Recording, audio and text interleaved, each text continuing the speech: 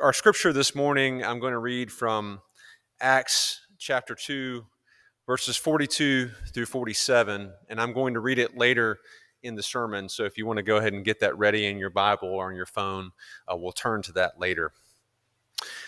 Will you pray with me? May the words of my lips and the meditations of all of our hearts be pleasing to you, O Lord, our rock and our Redeemer. Amen. Well, every Christmas growing up, my family was on a strict schedule.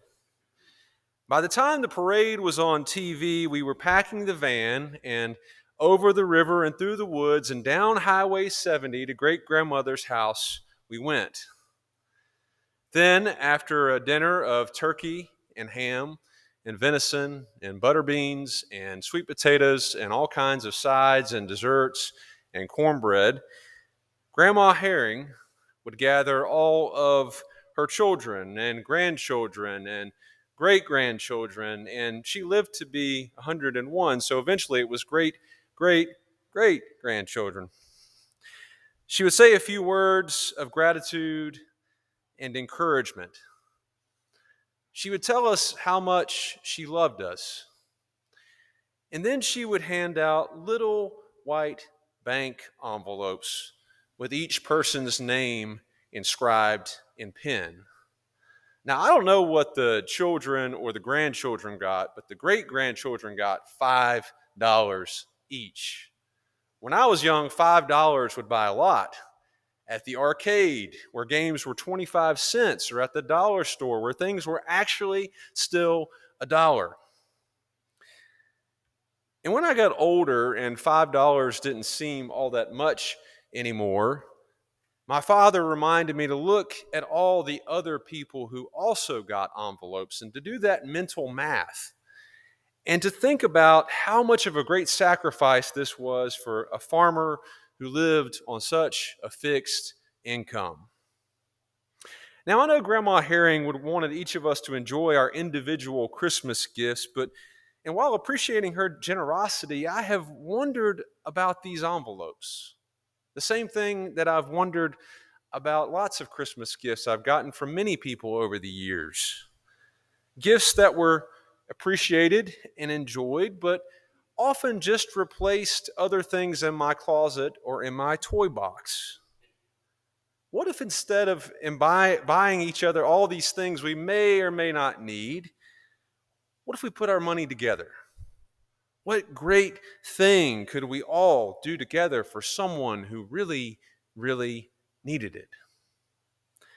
And all of these years later, as I think about the envelopes, I can see the extravagance of the other less tangible but more lasting gifts we received from Grandma Herring. I can see all those invisible envelopes she was handing out. The joy in her smile as she saw each of us as we arrived and called us by name with love as she embraced us. I can see the legacy of her generosity. Grandma was known in LaGrange as somebody who would help anybody who needed something. I can see the work ethic she passed down. The other gifts she gave away every year were work gloves for all the men and the boys, and Danny Does It scrub pads for all the women and the girls.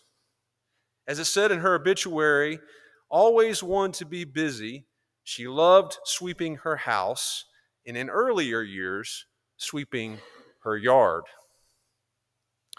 Yes, of course, all of these values we receive from Grandma Herring have shaped our individual lives, but I now wonder what great thing we could do together as a family if we came together and put together all of the wisdom and the love and the generosity and the servant hearts we inherited from her, working in concert for a greater purpose, helping someone with a greater need. This kind of coming together and joining together our gifts and resources for a greater purpose is God's calling for the church. We see this in the first family portrait of the first church in the book of Acts, starting in chapter 2, verses 42 through 47. They devoted themselves to the apostles' teaching and fellowship, to the breaking of bread and prayers. Awe came upon everyone because many wonders and signs were being done through the apostles. All who believed were together and had all things in common. And they would sell their possessions and goods and distribute the proceeds to all as any had need. Day by day, they spent much time together in the temple. They broke bread at home, and they ate their food with glad and generous hearts, praising God and having the goodwill of all the people. And day by day, the Lord added to their number those who were being saved. Now, we tend to focus on this part that says that they sold their possessions and goods and distributed the money to anybody who had need. That is just so remarkable to us that we can't help but fixate on it. But before they gave any money away, they gave themselves away to God and to each other. Luke says they devoted themselves to the apostles' teaching. They listened as the apostles talked about what Jesus said and did when he was alive and the new ways they were understanding the scriptures after Jesus was resurrected. And as each of the heard these words and applied them to their own life experience and asked each other questions and shared different perspectives and risked new interpretations and disagreed, they gave and they received the gifts of Jesus' grace and wisdom. Luke says they devoted themselves to fellowship and the breaking of bread.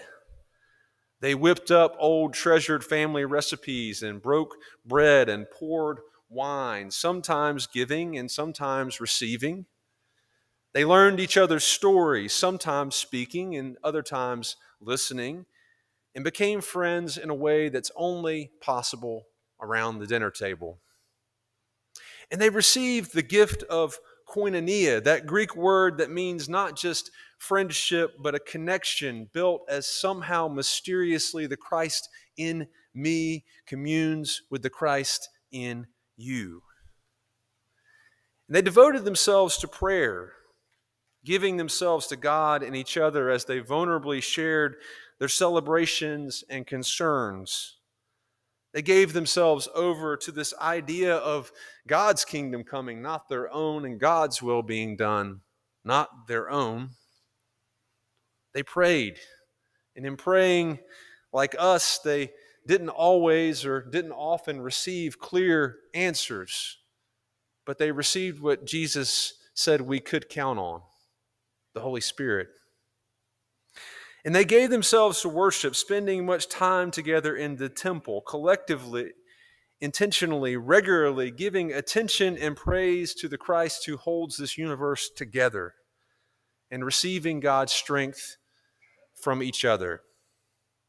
And from all of this time they spent together and all these shared practices, then came a God-given goal to make sure everyone's needs were met. So then they sold their possessions and pooled their money. All who believed were together and had all things in common. That didn't mean they were the same or agreed on everything. That didn't mean they all had the same gifts or talents or financial capacities. But they had a common belief in Jesus and his way. They had in common this belief that they could do more, that maybe God could do more through them together than they could do on their own. My friends, this is why church exists. Yes, you can read the Bible and all kinds of commentaries and Christian books on your own. You can watch the best preachers in the world from your living room. I am not one of those. And yes, you can gain a lot of knowledge that way. But don't you want more than that? Don't you want to learn the grace and wisdom of Jesus with real people who know your story, who can challenge and encourage you in personal ways, who will ask questions that you've never thought of and propose interpretations that you would have never imagined and that would never pop up as suggestions on your Facebook algorithm? Don't you want that? Sure, you might have all kinds of friends on the playground at pickup or at dance or at the brewery or on the golf course. And yes, it's possible that these people can support you and bring joy into your life. Yes, God uses them to do that. But don't you want more? Don't you want a family of faith? Don't you want koinonia? Fellowship that is based on something deeper than living on the same street or voting for the same president or your kids being on the same soccer team. Fellowship for the purpose of seeking Christ's presence together and following the way of Jesus together. Fellowship full of intergenerational wisdom and experienced hands that reach out to hold babies and experienced hearts that reach out to say, I've been there. God is faithful. You will get through this. As we've been talking about our mission and vision statement, on your sticky notes and your survey responses, the thing you have said the most is that West Main should be a place where everyone belongs. Don't you want that? Especially in a culture that Pastor Sean prayed about where we are so divided. Sure, you can pray by yourself. Sure, you can hear the best worship music in the world on your AirPods all by yourself. But don't you want more? Because there is something powerful that happens when you are in the sanctuary, close enough to hear and feel the reverberation of the thanks and praise coming from the lips of your neighbor as you try to blend your voice with the other voices. Because there's something powerful when you can't find your own voice, when your lips move but no sound comes out. And there is something transformative about hearing words of faith, hope, and love prayed over you or sung over you when you can't speak them yourself. Don't you want that? Yes, that old aphorism that one person can make a difference is absolutely true.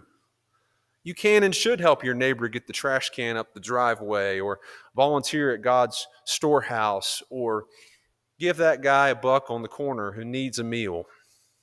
But don't you want to be a part of something bigger, to make a greater impact, to be a part of a family of faith who is pooling their resources to sustain this ministry and maintain this sacred space, but who is also working together to feed the food insecure and house those needing shelter, often nailing the shingles ourselves, and bringing medicines and medical personnel to remote villages in Honduras, and supporting parents facing unexpected pregnancies, and funding a chaplain at the local jail, and supporting missions around the globe.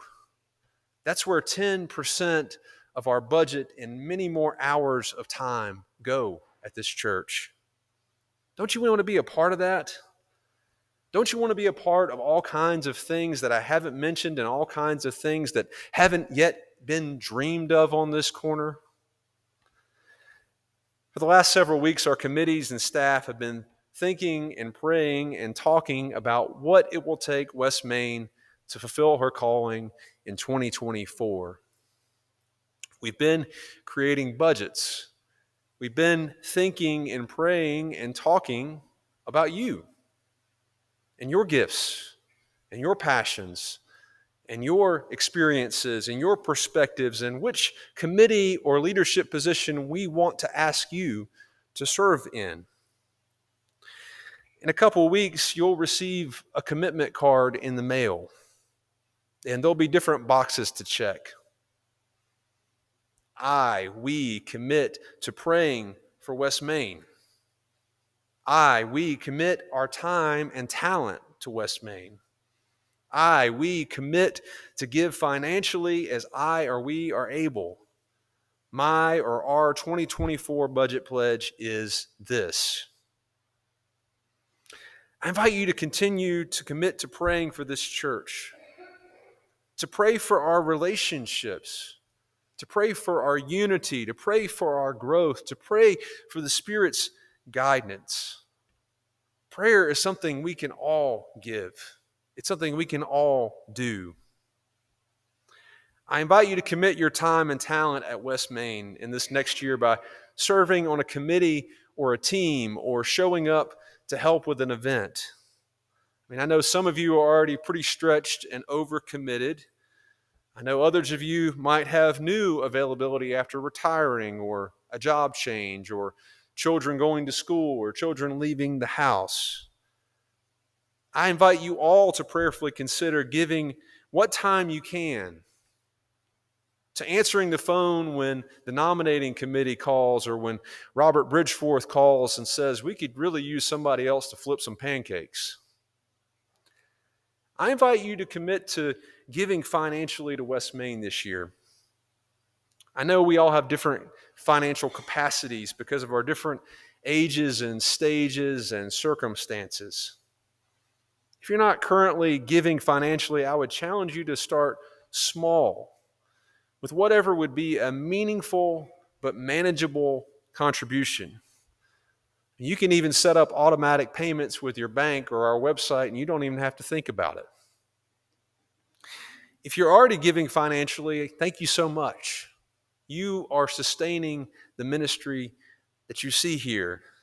But I invite you to consider maintaining your current giving and prayerfully consider increasing your gift. Now, you might be at the top of your capacity, and if that's you, thank you so much.